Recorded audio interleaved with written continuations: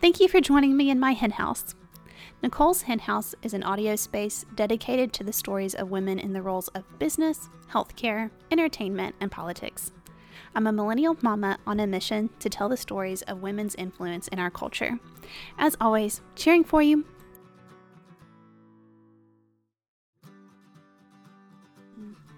Yeah, I'm not saying that people have to make this a whole thing that takes up their entire day. But even if people just took a second longer to think, oh, someone got up earlier than me and they took time to make this coffee, that's worth something, you know? Thank you for joining me in my hen house. Today's guest is one of my soulmates, Erica Jackson. This is a follow-up interview where we discuss the ritual of coffee and how to view coffee as a sacred moment of your day. Cheering for you.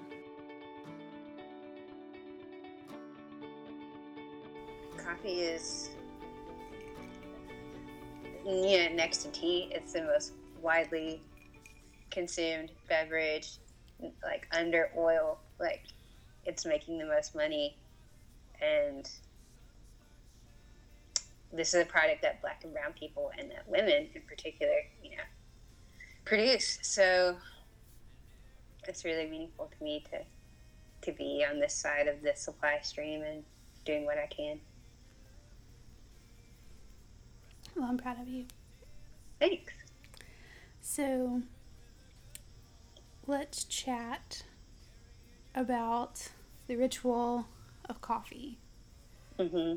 So you said that you talked about it in the last episode, and it was like this eye-opening or kind of life-changing moment of like, oh, because we had also talked about fast fashion, and then you talked about like the ritual of coffee, and it made me like kind of pause and think, okay, like, are we drinking coffee just to consume coffee, to consume something, or like what is the practice of this? And it's like, I think some people have already done that with food because of Food Inc. and, those major food documentaries. But I don't know anybody who's actually gone into that practice with coffee. And so when you said that, it was like, oh, this is another layer of this.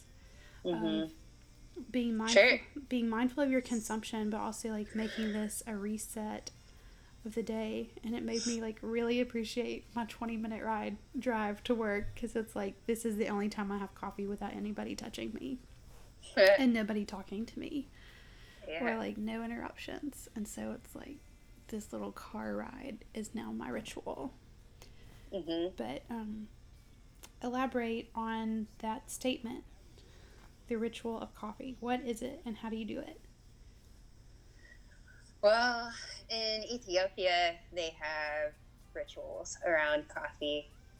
If you think about green tea in Japan and other teas, but there are tea ceremonies in Japan, and so there are other cultures out there that have, and other beverages that have rituals around them. But yeah, in Ethiopia, which is the birthplace of coffee, where all the coffee we have comes from, there are rituals around coffee, and it's usually women that are leading these rituals. So they will have green coffee in their homes, and they will roast the coffee in their homes, and then they will brew it and they serve it, and they do this like sometimes 2 or 3 times a day. And so there's a lot of work and preparation and intent behind these rituals. And they also make certain coffee treats for celebrations and other African like tribes and cultures. So yeah, I think when it comes to the word ritual, I think people can get freaked out because in terminology. In America, we're not very spiritual people. No. I believe like a lot of people are religious, and I'm not saying there's anything wrong with religion, but I think it's harder for us as an ethnic group to, or a nationality, I should say, as a nationality to think about spirituality. And so, yeah, I think for most people, coffee isn't a ritual, but maybe most people would say it's a part of their routine. Mm-hmm. So they can't, get by without it. They have to have coffee in the morning before they go to work, or, midday to pick them up. And if we took a little more time to think about our routines, they could be rituals. I would like for them to be rituals. Yeah. I would like for more of our interactions to be spiritual. But yeah, I could, I guess, keep going, but do you have any? That's really healthy. No, it's really healthy, and sorry, that was a weird noise. I think, so I'm glad you hit on what you hit on, from a different thing I've been thinking about. Like, you talked about spirituality, and like, we, as Westerners, we don't acknowledge it. And that's a conversation I've had with some of our mutual friends lately of like, okay, as Westerners, we're taught rote Christianity, and we're taught these rote rules to believe so we can have good behaviors. Mm-hmm. But as we adopt these good behaviors, we don't understand the spiritual ramifications of it. Mm-hmm. So, like, it's kind of annoying because once you're aware of these things, it's like, oh, you recognize the power that people actually can walk in. But when you're just taught behaviors, you don't acknowledge the power that someone else can walk in their spiritual walk, because you don't acknowledge spirituality. Sure. So then when it comes to like, okay, we're going to have coffee together, like, mm-hmm. this is a sacred practice. It's like, mm-hmm. this is, I kind of feel like it's been a turning point recently in not our lives together, but like just this thing that we're kind of coming into because we can. It's like, this is finally the mm-hmm. season to acknowledge this. Of like, when we have people over in our home, this is a sacred time. Or like, when we get to talk on the phone, this is a sacred moment. Mm-hmm. Okay, where were we? You had just made a point about sacredness. Yeah. So. Yeah. So I think people mostly use coffee as a way to complete tasks. Like, it's not seen as a thing in and of itself. So you're like, yeah, I'm going to drink this coffee so I can stay up and work, or I can stay up and study. And we don't really see it as much now as a driving force for just pure conversation and exchange of ideas. Right. So coffee houses, tea houses used to be places where people, and at, a while ago it was like only men, would go into these spaces, and they would exchange ideas, and they would have debates, and they would exchange news and gossip, etc. And dear Lord, men and the gossip. Mm-hmm. Right. They would do that over coffee. So, yeah, of course, like, now these spaces need to be inclusive, and we need to have safe spaces where everyone can come together and exchange ideas and create things together and just have like good conversation. That's where I would love for us to get back to, rather than I'm going to get this coffee and then I'm going to be on my computer doing work or studying, or, I can understand times when people need coffee and then they need to get somewhere else. But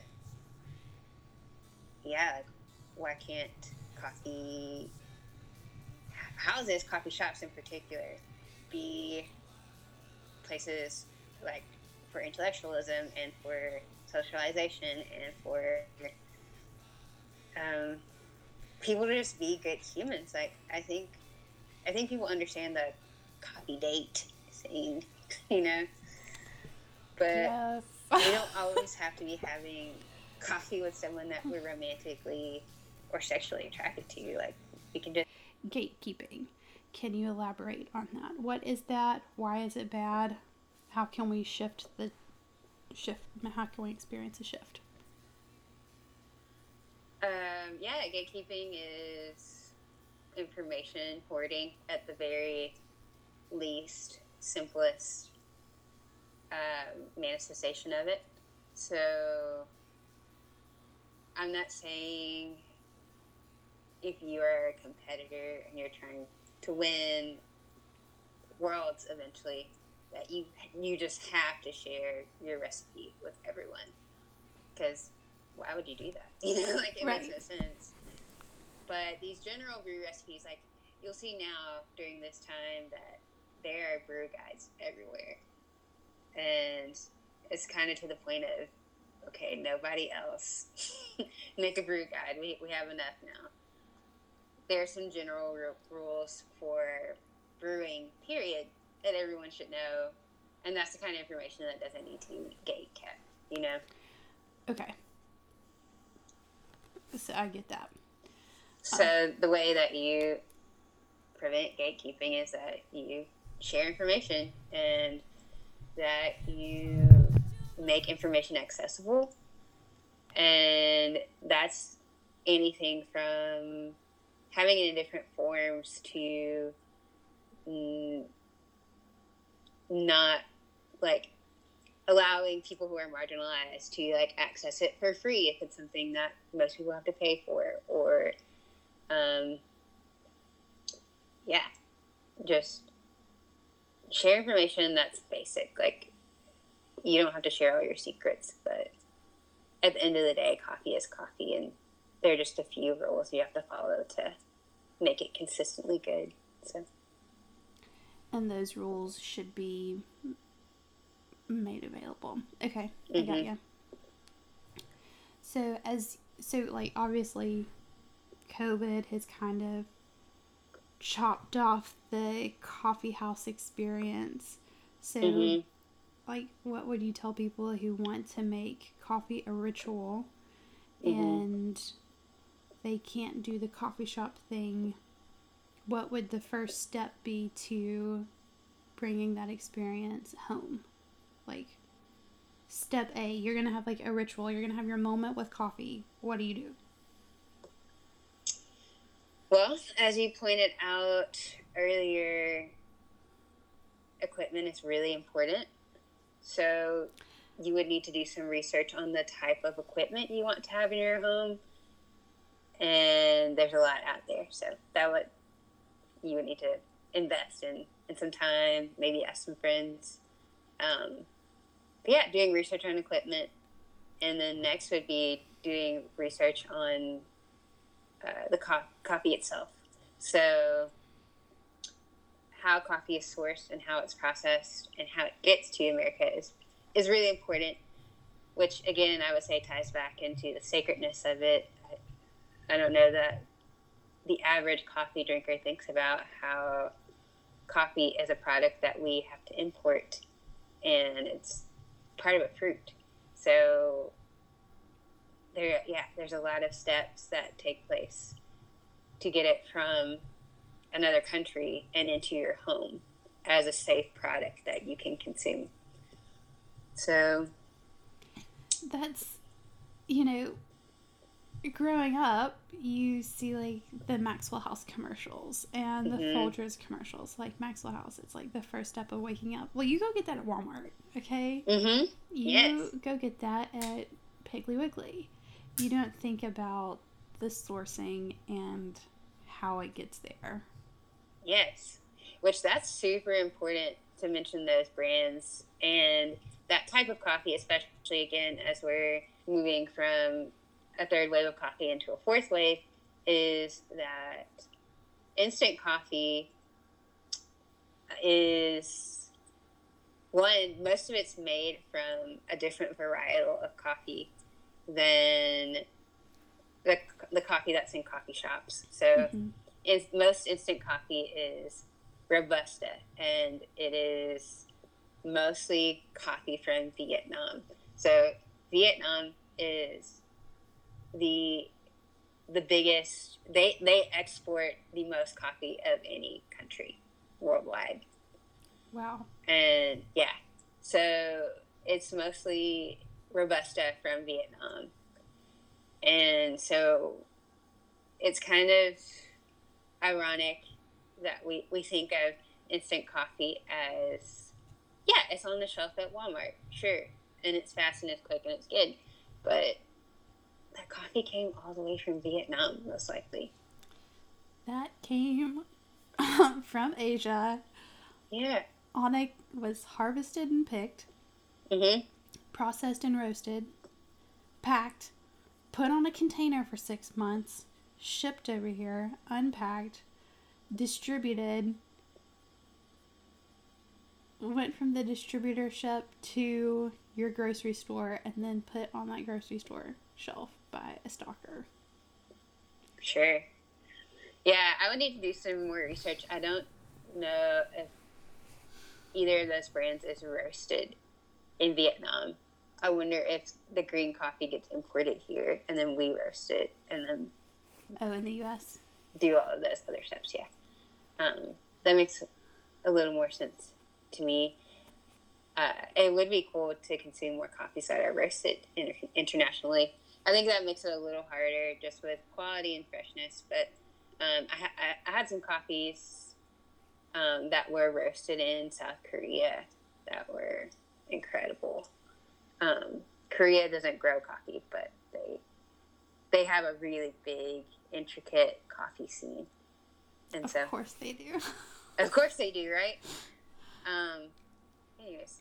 But yeah, so even when it comes to instant coffee, the most accessible, cheapest thing that we have in our homes, the products that most Americans have in their homes, a lot of work went behind that, and it had to be brought here. You know, there was so much work on the other side of getting it here. So.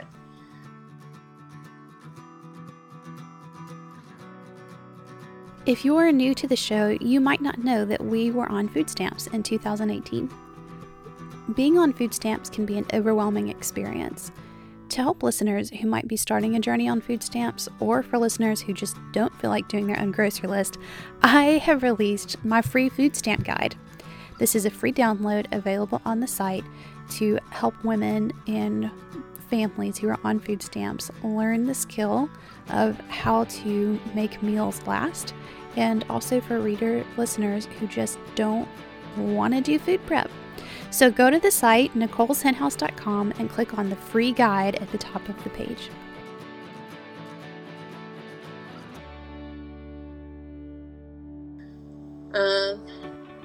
So anyways, so going back to what we were saying about first steps, equipment's important, and I am fortunate to have multiple brewing devices in my home. Yeah, you are. Yeah. There are preferences for certain ones, so you just need to choose which brewing device you want, and then once you know which coffee beans you want to source and that you want to buy, from there it's a matter of just coming up with some simple recipes. But yeah. So what do you mean by coffee recipes? So I think coffee is 2 scoops and 4 cups of water, and there's your recipe. Is that what you mean by that? Sure. The amount of coffee that you're putting in and the amount of coffee that you expect to get out, and then the steps in between.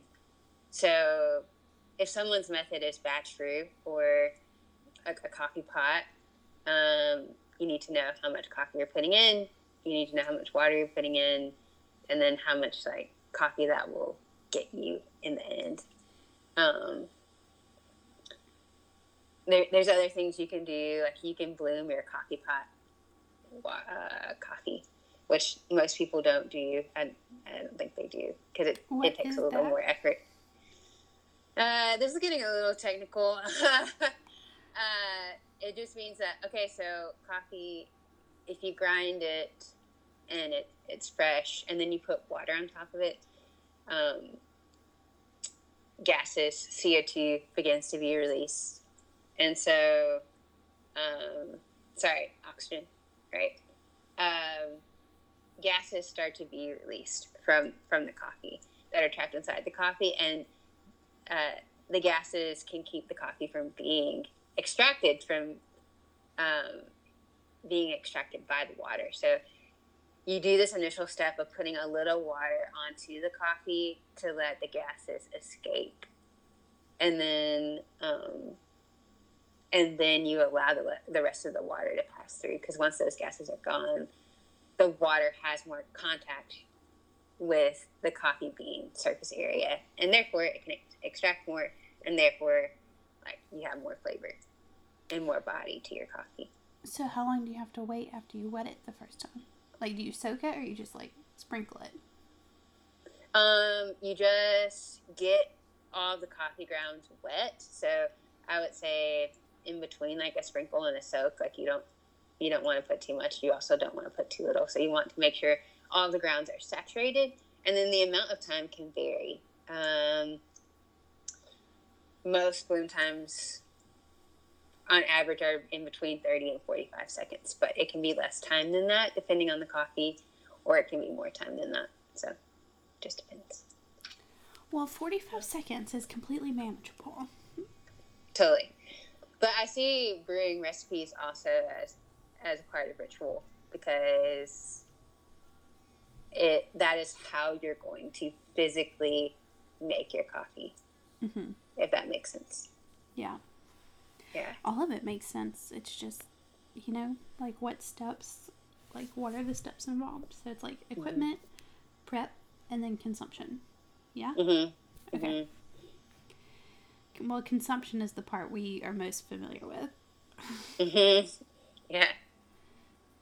For sure. But, even if, you have the most hands-off coffee equipment where you set a time and it grinds and makes a coffee for you, and then you get up and you have coffee, like you're saying, you're at the very least going to consume it. So this gets us back around to thinking about how we consume coffee, right? Mm-hmm. Are we taking time with ourselves? Are we taking time with other people? Are we taking time to think about our days and to think about the tasks that we're going to do and how to do those purposefully and kindly, Mm-hmm. Do you have a memorable coffee ritual experience that you would like to share? Sure. It doesn't have to be like, the most life-shattering, loud coffee ritual, but is there a coffee experience that you had that was particularly meaningful to you? Yeah, it is hard for me to pick one, because every time I make coffee, I think about either myself or I think about the person that I'm going to serve it to. Mm-hmm. And so either I'm thinking about connecting with myself or connecting with another person, and it's always meaningful. But yeah, there's this one time where I was working at a coffee shop, and these two women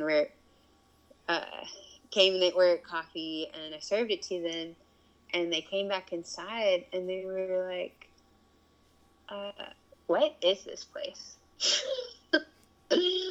And I was like, well, and at the time I worked for a nonprofit coffee shop, so there are a lot of moving parts to that.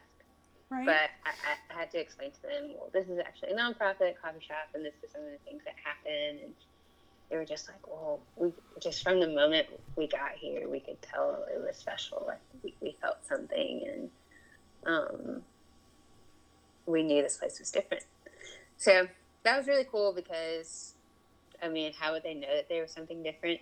I just served, but they took time to know the place, and to know the people that were serving them coffee, and they felt like through hospitality and generosity and through the spiritual service of making someone coffee. Like they just felt like something. And I know that's a very like unique story because there's not very many nonprofit shops out there, but most of the time when you have really good customer service, which is rooted in being kind to people, and meeting people's needs, and wants, even, like, when that's at the center, which I would say those things are spiritual, like, when that's at the center of, like, what you do, people notice that, and that's what keeps them coming back to your shop most of the time. Like, you can have just okay coffee, but if you have really good energy, you have really good presence, and that means you have good service, right? Like, when you have good service, that's what keeps someone coming back to your coffee shop. Not, for the most part, like, you know, coffees that have really complex processes and all of that. There's some people that are coffee nerds that are really into that, but, like, everyday coffee drinker, really what they want is good service and, you know, connection to the people that are serving them, you know. It's really beautiful how you describe it. It's like a ritual, but it's intentional comfort. It's like the way you curate comfort in your day. And that's really profound. Because what, like, it's the opposite of how we're taught to view coffee, which is this hurried, rushed, kind of like task booster, whereas it can be used to set the intention of, like, chill and invitation and connectedness, instead of, like, rushing through to dismiss something to get to the next task. Yeah. Yeah, I'm not saying that people have to make this a whole thing that takes up their entire day. But even if people just took a second longer to think, oh, someone got up earlier than me and they took time to make this coffee, that's worth something. Like, that would make our industry so much better. It would make us better people, really. Well, it would make you feel appreciated too. Yeah. Totally. So yeah, I think a lot of people are like, when it comes to baristas, they're just like, oh, this person just pressed a couple buttons and then they gave me this thing. It's not worth a lot of money. Right. But there's so much more to that. Not a lot of money, babe. That's $7.95. That is a lot of money. Girl. Well, that's the thing. Is like, we can get off into coffee prices. Like, that's a whole nother story. But if someone has to pay part 3. Yeah, if someone has to pay $3.50 for black coffee, they will pitch the biggest fit. And I'm why like, are you going to a coffee shop? Exactly, girl. At this point, I'm like, you just need to make coffee at home before you go to work. Like, get instant coffee or get something that's quick that you can make yourself and get out the door. Because $3.50 is relatively cheap. Again, especially for the amount of money that coffee costs. Yeah, because coffee is not a cheap beverage. Right. Good coffee, anyway. Right. Yeah. So yeah, I don't think, like, coffee has to take up, like, everyone's day. Like, not everyone's obsessed with it, like me, but it is. Well, you do it for a living, so you kind of should be. Yeah, it's a product that it's not just a product. It's food. You know, it's drink, and you know, I think most people have a concept of paying for their food, at least. So yeah, people complain about that too, though.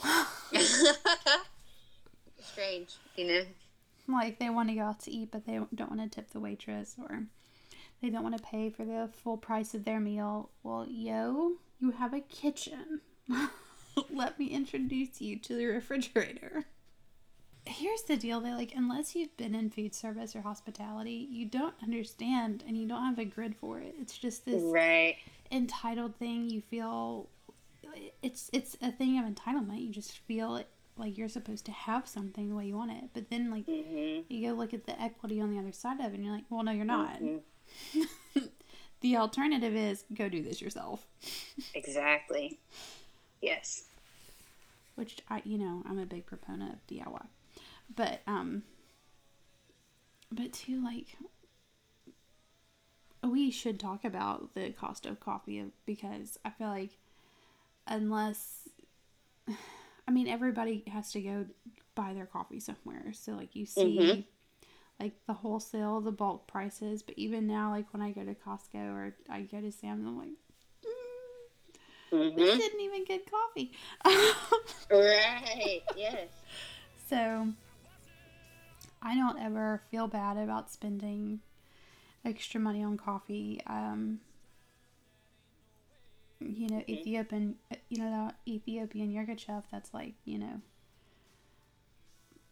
most, like, that's an average favorite, but that's not cheap, but you get what you pay for.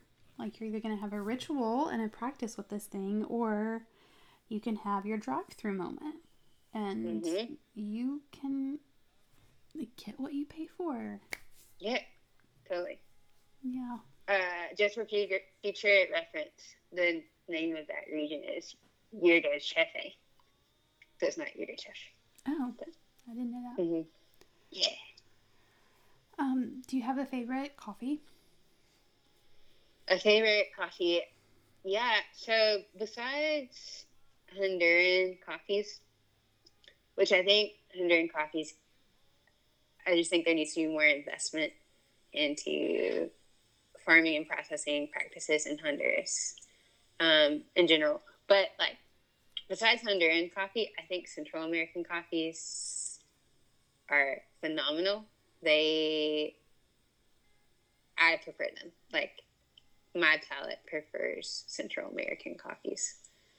I also like Colombian coffee, which is, of course, getting into South America, but it's at that, like, Central and South American border, So Central American coffees all the way. And then of the African countries, Burundi coffees are my favorite. I don't think I've seen anything with that region on it. Burundi? Yeah, there's several. I don't branch out. Like, I live in the woods, so, like, options are limited. Sure. Burundi coffee is actually, like, predominantly for the African regions. They're mostly, when it comes to specialty coffee, most of the producers are women. Well, that's badass. Yeah. It's different in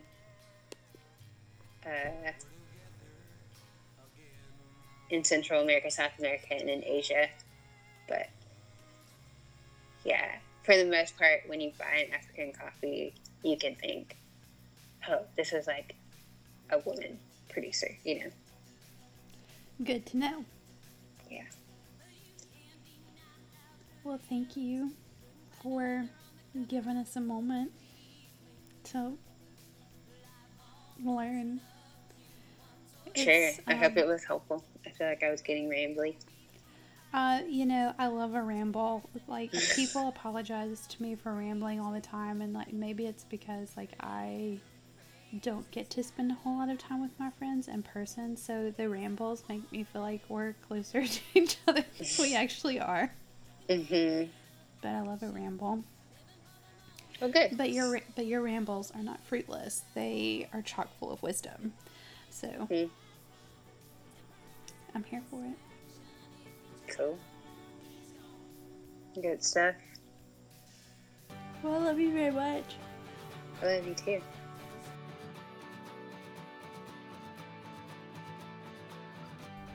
Thank you so much for listening to Nicole's Hen House. It is a great value to me to have your ears tuned to the variety of guests on our show. If you found this content insightful, I would greatly appreciate a review on any listening platform. To contact Nicole's Hen House, visit the site, nicoleshenhouse.com, or you can find me on Instagram at Nicole's Hen House. As always, cheering for you,